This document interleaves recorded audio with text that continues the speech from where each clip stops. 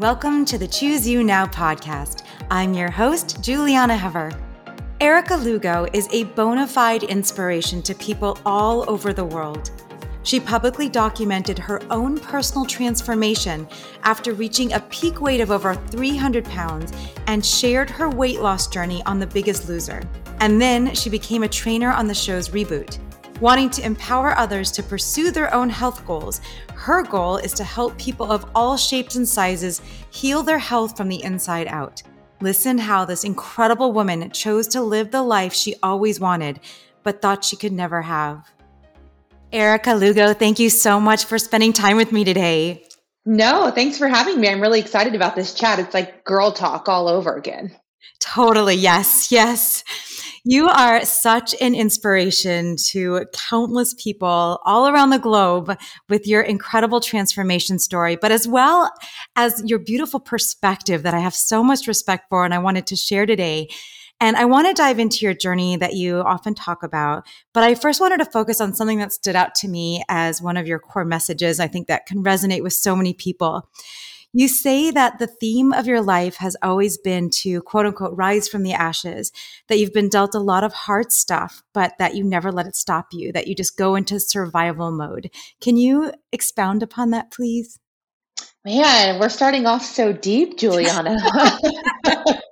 You definitely did your research. Yeah, for me, I always like to remind myself for a 34-year-old, I have gone through the ringer. I got married at a really young age. We were terrible with money. I learned nothing about money growing up. We filed bankruptcy at an even younger age. I then got divorced. I had a child really young, lost 160 pounds on my own. I became a single mom for the first time in my life. I built businesses with pennies in my bank account, and I'm a thyroid cancer stage 2 survivor. Got remarried to the man of my dreams. So I've gone through quite a bit of turmoil in my life. And I just really feel like I was put on this earth to prove to people that you can overcome really hard things, just because that's been my whole motto, my whole life. I feel like anytime I've been dealt with a challenge, I've learned the theme of life is to overcome that challenge. And it's challenge, blessing, challenge, blessing. And on the other side of that challenge is really amazing things. I love that. Oh my gosh. Did you say challenge, blessing or lesson? Blessing. So, there's always a blessing at the end of a challenge. So that's why I always barrel through. I guess you could say I don't stop because I know at the other end, it's going to be something really good. Erica, I am in the exact same boat as you. I've been through very, very similar crazy things. And I think that just one of those little things would be enough for someone's lifetime. And it's really inspiring how you power through. And I think that that's why you're such a role model. But if you can kind of dig in a little bit, you're very frank when you talk about your magnificent weight loss journey. I mean, this is what I do for work. I'm a dietitian. I help a lot of people go through this transformation, and it's not at all easy. There's nothing easy about it. And you have to follow this why. You have to have this very powerful why. And you've lost 160 pounds. You've kept it off for more than 5 years now, right? Mm-hmm. It's going on 7 already. Wow. Okay. So can you tell us about that? What was that like for you? What started it? What inspired it? You have to have a very powerful why to go through something like that. Yeah, I have grown up overweight my whole life. I wouldn't say my whole life. Definitely when I got into middle school, my family, we grew up in a Mexican family. We eat, we drink, we eat some more. My mom was a single mom for the better part of my life growing up. And the way that she could show us love within, her limitations was to feed us our favorite things and ice cream and brownies. Or if you got good grades, a pizza was much cheaper than taking the girls out for a night out and new clothes. So food became a huge staple in my life in various forms. And that's just kind of what I took with me into adulthood. And when I got married and I met my ex-husband, we all know the story of happy pounds, and then you get pregnant and then you gain more weight because you're eating for 2 naturally. And then I suffered from postpartum depression pretty badly, and the weight just came on more. And, interesting enough, now that I've lost the weight, I talked to my ex-father-in-law a couple years ago, and he said, I just want to let you know I'm really proud of you, because there came a point in time where I looked at you and I said, when is it ever going to stop? Because I kept gaining weight and it just wouldn't end. And hearing that my ex-father-in-law even thought that was a huge wake-up call that I did the right thing. So it all started when Connor, my son, was about 3 years old, and he was playing on the floor, and he looked up at me, and I was sitting on the couch after a long day of work because I worked in HR at the time, and I was probably eating goldfish or Cheez-Its or some kind of snack, and I was watching TV, and he said, "Will you play with me?" And I looked at my kid and I told him no, that I didn't want to play with him. Not because I didn't actually want to play with him, but I had zero energy. I thought getting up off the couch was exhausting enough. I didn't want to stop eating my snack. And then I thought, oh, now I'm going to have to exert energy actually playing with him and cleaning up with the toys. And something in me just was like, whoa, I'm in my early 20s. My son's 3 years old. And I just straight up told him no, that I can't play with him. So I don't know what urged me to dust off the scale in the closet because Lord knows it was hidden for quite some time at that point. And I got on the scale and my heart just dropped. You know that feeling where you're just like, whoosh, like you just Yes. feel like a whole rush over your body. And my heart dropped because it read 322 pounds. And even saying that right now, I have goosebumps all over my body because I just remember that feeling of going, like, I can almost get emotional about it now because seeing that number, 322 pounds, like I never ever thought I could weigh that much. And I did. And I don't know what caused me just to get the ball moving and keep it going. But I started off so small. All I knew was basics worked because oddly enough, at my heaviest weight, I actually was a Jenny Craig consultant, a weight loss Oh, consultant. So I worked at Jenny Craig for 3 years before I got pregnant with my son, and I was a consultant. So, I talked about food all day, and I knew the basics of less calories in, more calories out, because that was the gist of their program years ago. So I just took that mentality and I just started that way. I started eating less. It wasn't necessarily healthier because I was, it's a learning curve, right? You don't want to do it all at once. So for us, it was, we were young and couldn't afford much. So if it was pizza, instead of eating the whole large pizza by myself, it was, okay, I'm going to eat 2 slices and a salad. And I'm just going to go walk on the treadmill for 40 minutes and see where that leads me. So over time, it's progressed obviously to something much bigger than that and more knowledgeable than that. But that's where I started. wow. Yeah. Now you're just, I see your Instagram and your workouts and you're so into, so then what propelled you through that? Like, then what? What was the next step for that? Yeah, I had lost a lot of weight and I actually tracked all of it on Instagram. I remember my ex-husband's niece or cousin, she was like, gosh, 8 or 9 at the time. And she's showing me this app called Instagram. And I'm like, what is this? I'm like, how does an 8-year-old have 1,200 followers on Instagram? What does this Right? mean? And she was like, oh, well, all the cool kids are doing it. And I said, well, like, what is it about? And she said, well, you can do workouts or fashion or food. And I thought, okay, workouts. Well, maybe this might be a good way for me to stay motivated. So I downloaded Instagram and I started just taking selfies at the gym and just posting as accountability to myself. So it was almost like a My Fitness Pal at the time, but for pictures to keep myself accountable and show that I had a log of what I was doing. And it just grew from there. I remember waking up one morning and a huge weight loss page had shared my transformation. I had lost like 50 or 60 pounds at that point, and I got thousands of new followers. And I got into Instagram at kind of the sweet spot when influencers weren't really a thing, but I was the first one to do it. So, it caught on like wildfire, and I've been very blessed and very lucky with my journey so far. And, it's transformed to, okay, well, everyone wants to know how I did it or what my advice is. So I decided to get, certified to become a trainer. And I did online training, and then it morphed into me purchasing a studio and having apps. And it's just been one crazy ride and one amazing experience after the other. It's amazing because like you can't really tell what you're going to do in your life. Like if you try to predict exactly what you're going to do in your life, you would never been able to predict this. Like it just unfolded. Never, ever, ever, ever. No, I was working in an HR office and I actually quit that job to pursue fitness. And I was still, when you quit a job and you're like, oh, was that the smartest move? And you look for some part-time work just to make sure you can make ends meet. And I remember I had a friend who owned a very popular restaurant chain. And he said, well, if you're really good at HR stuff and obviously you're good at marketing, why don't you come on board? And the hours will be flexible and you can do marketing and HR while you're doing your fitness side gig. So that was always my supplemental income. And it was even, I always at least thought that that was something I was going to do for the rest of my life. I never thought that I could actually jump full time into what I'm doing now until I until I just did it. I just leaped. Yeah. I mean, you had this purpose, you had this, like this very clear message that you need to share with the world. So I'm curious because Instagram is so naked and it's so vulnerable, and it's also a place where, people kind of, there's so much emotion that's wrapped up in that. And so what was it like for you to share on this newish platform at the time? Like, how did that feel? Like, did it motivate you more? Did you get, some lashings from people? Because people just always say some horrible things. Right? There's always some comments that you just not look at. So how was that to be in the public and doing that? Not easy. I will say it's gotten much easier now that I've been dealing with it for 7 years.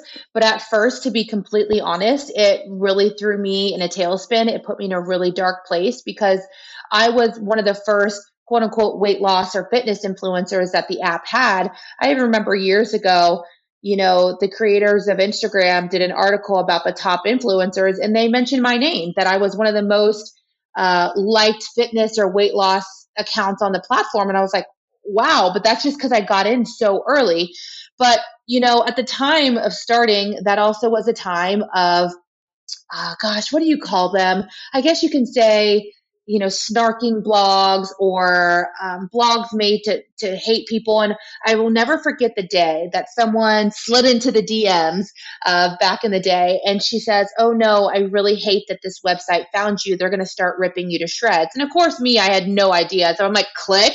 So I click it and I open it, and it's pages upon pages of people just beating me up. Everything from the way I looked, the way I talked, to, who does this girl think she is? No wonder she's divorced, or she's, she deserves to be broke, and all this stuff, like just hateful things. And over the years, it's gotten aggressive at some points, with any big opportunities I've ever had, magazines and TV shows, it always comes out a little bit more full force. But I've grown some pretty thick skin over the years. I've learned to ignore it. Sometimes it still bugs me, but right now I'm at that place in life where I've grown so much on Instagram. Like literally, people have seen me grow up on Instagram that it doesn't faze me as much as it used to. So, and then you were catapulted onto the big screen with Biggest Loser. And so, what we usually try to talk about on this podcast is about you and like the person behind your story and everything. So, how do you choose you? How do you take care of you now that you're in this public spotlight and people are watching? What do you do to take care of you behind the scenes? I have to set boundaries. I'm a very big people pleaser. I'm a yes person. And over the years, I've learned to set very aggressive boundaries for myself and those around me, because I learned very quickly that you can give a person an inch and they'll take a mile, especially when you are in the position that I am with a big following. So people therefore think you've got lots of opportunities, you've got lots of money, you've got lots of connections, or they can then get those same things by befriending you or trying to be your friend or taking advantage. So I've learned a lot of hard lessons, and over the years I've learned how to set boundaries. I've learned to not do things that people expect me to do anymore. One of the biggest things that I'm even going through now is I decided to close my physical fitness studio down. I ran a fitness studio for about 5 years, and it got to the point where it was mentally and emotionally draining. I loved it, but it was getting to be a very big headache, and I felt depleted at the end of every session versus rejuvenated and happy and excited. And I decided to close it down, and we were thriving. We were making great money. We were becoming a great thing in the community, and I shut it down for the happiness of myself. And that was something that no one expects me to do. And that was me creating my own boundaries for my own happiness, because we only have one life. So I've really learned to take that time for myself and listen to that gut instinct that we all have that we choose to ignore so often. Yes. Because when your body starts to talk, if you don't listen to it, then it's going to start to yell. And if you don't listen to it when it starts to yell, then it's going to scream and knock you out. And I've learned that through being diagnosed with autoimmune disorders and cancer. And when you're faced with those things in life, you no longer want to take a back seat and let other people tell you or let other people's feelings dictate how you live life. And I decided to start setting boundaries. So that's what I've been doing. That's wonderful. It's so hard to learn, especially as a woman, but it's so important. So, okay. So how do you think the way you choose yourself now is different than before you lost the weight, before this major transformation? What's changed? Great question. How I chose to put myself first before was unhealthy habits. We all have vices, but I thought that self love and um, treating yourself, treat yourself, YOLO, all those words meant going out with your girlfriends and drinking until 3 in the morning, especially when I first got divorced. And I was losing weight, and I, had friends that weren't the best influences. So it was every other weekend when my son wasn't with me, we'd be out drinking until 3 in the morning and stuffing our face with chips and guac and pizza. And, anytime something bad happened, it was, I deserve cake, or I deserve this, or I deserve to sleep all day. Now it's, I deserve to treat my body the best way possible because that's what makes me feel good. So, I take naps. I go to bed early. I buy heating pads for myself because, I love to lay down like an old lady and plug it in before bed. So I treat myself with heating pads or massages or new shoes or a new book, things that are actually going to do great things for my body, mind, and soul. Oh, which is a perfect segue to my next question is that I love it. I love it too. It's not just a conversation about physical health, right? This is really about mental health. So can you talk a little bit about that? Yeah, big time. I think I've become as successful as I become, and not go when I continue my journey in helping people. But I talk about the mental and emotional aspects of losing weight and getting fit. Don't get me wrong, there's so many influencers out there who work so damn hard on their bodies and their nutrition. But if you're watching junk, if you're reading junk, and you're surrounding yourself with junk people, it doesn't matter how well you eat or how well you move. It's going to catch up to you one way or the other. So, really taking the time to undiscover all those terrible, quote unquote, truths we believe about ourselves. Like I tell my clients, you were not born with the idea that you are not pretty, or you were not born with the idea that you're not good enough, or you're too fat. Those things were learned from something or someone or an experience. If we choose to ignore it, it's never going to go away. I call it the dandelion theory. Like you can mow over all the dandelions and your yard looks pretty, but until you get to the root cause of what's making those dandelions pop up and actually fix it, they're going to keep on coming up. So, I tell clients, I want you to journal. I want you to meditate. I want you to go to therapy. I want you to unplug. I want you to do things that you feel like you're supposed to, but you don't have to. Go against the grain of things, and really learn to love yourself, as cliche as that sounds, because everyone goes, well, how do you love yourself? What does that mean? It looks different for everyone. So it's not, I can't say, well, this is how you love yourself, because me loving myself is going to be different than how you love yourself. But that's the exciting part of the journey and the self-discovery of what that really means for you. Oh, I love that, Erica. Like that's what I tell my clients too, is that when you're choosing to not eat the pizza or the cake or whatever, when those moments when you decide to choose yourself, everything comes up. And if you can go through that as opposed to pushing it away, that's like transformation for life. That's something that you're learning and you're connecting, and it's forever. Like once you know that stuff, you can't unknow it. So I love exactly. I love that you emphasize that. So I'm told that after you lost the weight, you were in what you call a quote unquote waiting period. What does that mean? We're getting deep again. You're good at this. You're so good. For me, this is something that I even still struggle with now. And, a lot of people look up to me and will say, gosh, I just want to be just like you. And how do you get so confident? Or how do you do X, Y, and Z? And I could never be this way. And I say, whoa, let's pump the brakes. First off, you saying you can't, you're absolutely right. Because whether you say you can or you can't, it's going to happen. But the thing is, once someone loses a lot of weight like I did, and that was my identity for so long, like I don't remember myself any other way, that physically I may have changed, but mentally I was still really heavy. I really struggle with body dysmorphia. I struggle with, I have struggled in the past. About 5 years ago, I developed an eating disorder. I struggle with these things, and I felt like I was in this really weird waiting period for my life to magically change because the weight came off. And that's when I started to really do that inner work that we talked about before, that there's so much more to me than my weight. just because people treat me differently, and I hate to say it, but I get treated differently, I get looked at differently, I have different opportunities than I did when I was overweight, does not mean that my weight defines me. And I really had to break free of those shackles, because the longer I held on to my weight defines me, the more issues I had, the more body dysmorphia issues I had, or, my eating disorder developed, or I had food anxiety or social anxiety. So I was in that really weird, quote unquote, waiting period, just waiting for something to click. And the longer people decide to ignore it, the harder it is to overcome it. Interesting. So what would you say is like the top couple things that you've learned about yourself in this journey? Oh, that's a loaded question, because I'm still learning every single day. Right.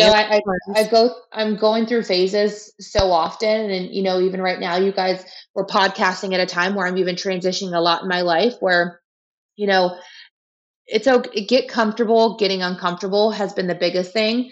I feel like anytime I am uncomfortable and I am pushing against it, and I'm like, no, I'm fighting against the change, and I'm fighting against that gut feeling, that's when I feel like I'm stalled the most in life. And the moment that I decide to go with the flow and get comfortable being really uncomfortable, that's when great breakthroughs happen.